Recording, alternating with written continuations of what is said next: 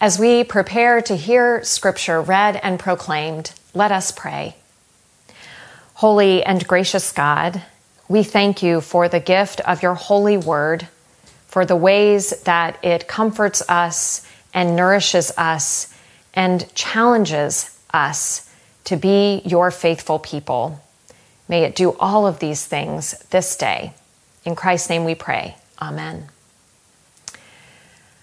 Our scripture lesson this morning comes from the Gospel of Matthew, the very final verses of this gospel, chapter 28, verses 16 through 20. This is Matthew's post-resurrection story of when Jesus, the resurrected Jesus, met with the disciples. Hear now God's word to you. Now the 11 disciples went to Galilee, to the mountain to which Jesus had directed them. When they saw him, they worshipped him, but some doubted. And Jesus came and said to them, "All authority in heaven and on earth has been given to me. Go, therefore, and make disciples of all nations, baptizing them in the name of the Father and of the Son and of the Holy Spirit, and teaching them to obey everything that I have commanded you. And remember, I am with you always, to the end of the age." This is the word of the Lord. Thanks be to God. Earlier this week, Wilson Kennedy, a member of our staff, shared with some of us an article titled "The Reason Zoom Calls Drain Your Energy." Just from the title, I couldn't wait to read it. I know many of you, like me, are on a lot of Zoom calls these days. And while I know we're deeply grateful for this video conference service that lets us meet with people face to face when we cannot be together physically in the same space, these meetings, whether they're for work or pleasure, often leave us feeling tired. The article explains that the reason for this exhaustion is our brains are actually having to work harder during these calls than if we were in person, because we just don't get the same cues from facial expressions and body language when we're seeing someone on a two-dimensional screen. If there's a moment of silence during one of these calls, we wonder, wait, did I mute myself? Did they? Or if a strange expression crosses someone's face, we're not sure if they're reacting to something we said or if their screen just froze at an unfortunate moment. The bottom line is that being with people on these two-dimensional screens instead of in three dimensions in person means our brains have to work a lot harder and differently than usual. Hence, Zoom fatigue. During these weeks after Easter, we are hearing some of the gospel stories about encounters the disciples have with Jesus after the resurrection.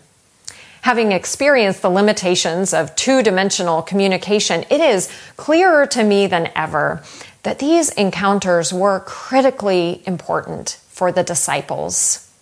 They needed 3 dimensions, not 2.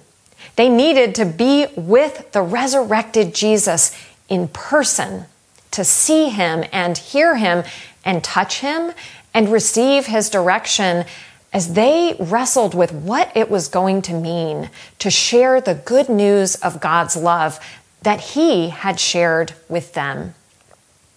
In Matthew's gospel, the women who go to the tomb on that first Easter morning and discover it empty leave from there, find the disciples, and tell them that Jesus has gone ahead of them to Galilee and they should meet him there.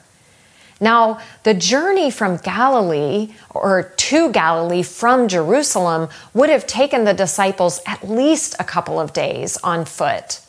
Can you imagine the questions turning in their minds on that journey? What will Jesus be like? What's going to happen next? What will he say? What will we say? As they climbed the mountain that marked the end of their long journey, we can understand if the disciples are expecting that something big and monumental is going to happen when they finally meet the resurrected Jesus in person, in the flesh. Maybe something like the transfiguration that we heard about at the beginning of Lent, when Jesus takes three of the disciples up a mountain and then starts glowing like the sun, and Moses and Elijah appear with him. Instead, when the disciples meet Jesus at the top of this mountain, nothing big or monumental really happens. They worship him, but there is still some doubt. Is this really Jesus? And what does all of this mean? The next thing that happens in this passage are these words: Jesus came to them. Now, that little word came is a translation of a word that literally means to step toward or to draw near. As soon as he sees his disciples, Jesus gets physically closer to them. It's a gesture that communicates presence and support and care and appreciation. When we are with someone and we want them to really hear what we're saying, when we want them to know that we are with them, we lean in. We give them not only our attention, but our physical direction. This is exactly what Jesus does. Before he says a word to the disciples about what comes next, he draws near to them in a gesture of comfort and solidarity. And then after he speaks, he reminds them that he is always with them. Maybe not in this physically present way, but in a real, meaningful, solidarity kind of way. In between physically drawing near to them and assuring them of his presence, Jesus speaks. He only says 3 sentences, one long one bracketed by 2 short and comforting ones. But it is that long sentence sandwiched between those short and comforting sentences that is huge. It is nothing short of totally overwhelming. This is what he says: "Go and make disciples of all nations, baptizing them in the name of the Father and of the Son and of the Holy Spirit, and teaching them to obey everything that I have commanded you." I am sure that at that moment, the disciples would have liked nothing more than to rest on the top of that mountain with Jesus, their teacher and their Lord. They've had a long journey. They're finally seeing him again face to face. Surely they have a lot of questions for him about what had happened, and they just want to be in his presence. Instead, right after he draws near to them and announces that God has given him all authority in heaven and on earth, he tells them to get busy, to go, to make disciples, to baptize and teach. And not just to do this with people they know in the places they know, but to go to all the nations, to baptize and teach and make disciples throughout the whole world.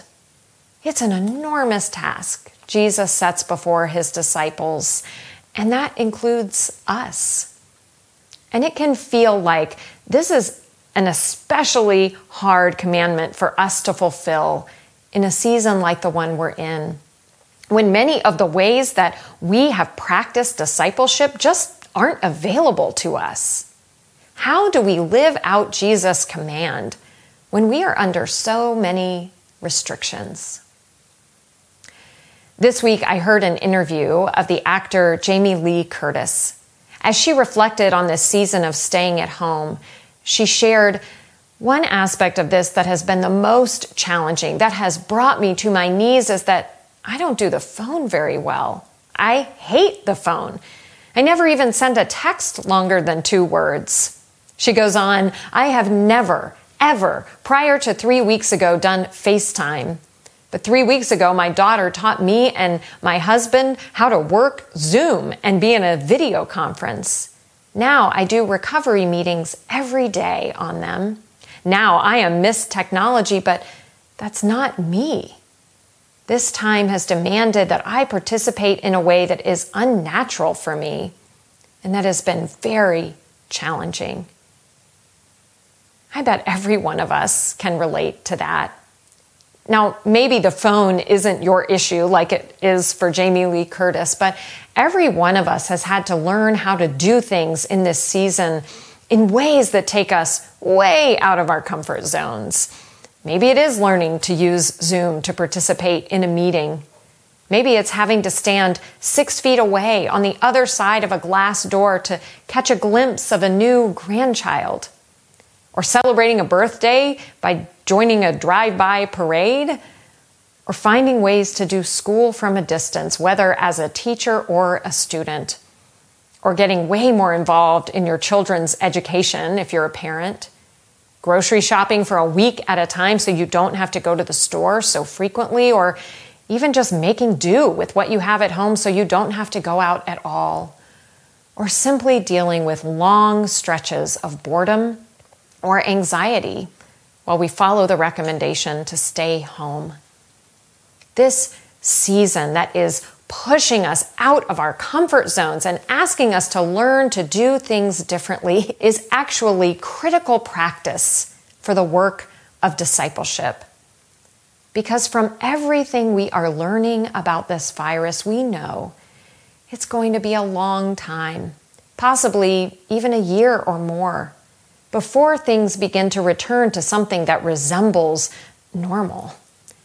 Which means we are a lot closer to understanding how those first disciples felt when they finally meet up with the resurrected Jesus, only to have him speak this hard word, commissioning them to go and disciple and baptize and teach the whole world about the love and mercy and compassion and care of God revealed to them by Jesus. Now make no mistake. We can fulfill this great commission right where we are. We can do this right from our homes. In fact, we already are doing it.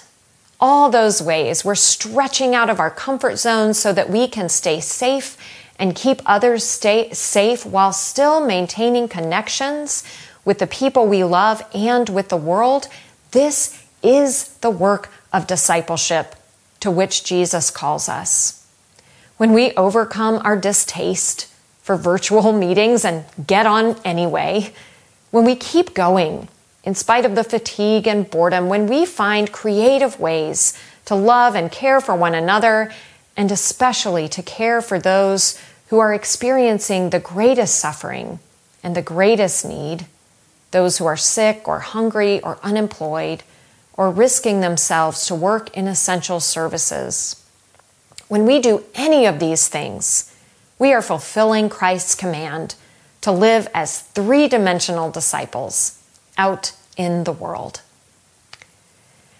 This week, my friend and colleague Andrew Kukla sent a letter to his congregation, the First Presbyterian Church of Boise, Idaho. In a press conference, the governor of Idaho had put churches in the category of businesses that could reopen on May the 1st. Andrew wrote this letter to explain to his church why the session had decided not to reopen that soon. They would wait, he explained, until they had a better understanding of how the virus works and what manner of gathering in groups could be truly safe. In his letter, Andrew drew near to his congregation with these encouraging words: "We are capable of connecting and witnessing without gathering in large groups. This is not the worst thing that has ever happened to us. We are learning a lot. We are loving a lot. And we are living together apart a lot. And we can keep doing this. And I trust that we will find we did so for good reason." He goes on, "But we also need to remember in our grief and disappointment, which is natural, real, and needs to be expressed, not to make more of our loss than what it really is. Church has not, nor ever has been, closed. The building is closed. Our people are physically distant. But the spirit and life of the church are very much at work. And the love of God cannot be separated by hill or valley or quarantine.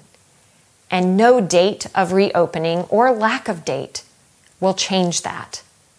So keep living resurrection life. Keep staying at home while at work in the world. Keep giving witness to the good news. That is what we do. Friends, those words that were true for that congregation of First Presbyterian Boise are true for us as well. Whoever we are, wherever we are the church in the world. Not because of our building, but because of our three-dimensional bodies and hearts and minds that continue to show resilience and creativity and deep faithfulness and fidelity to our calling to follow a three-dimensional, risen, and loving Lord.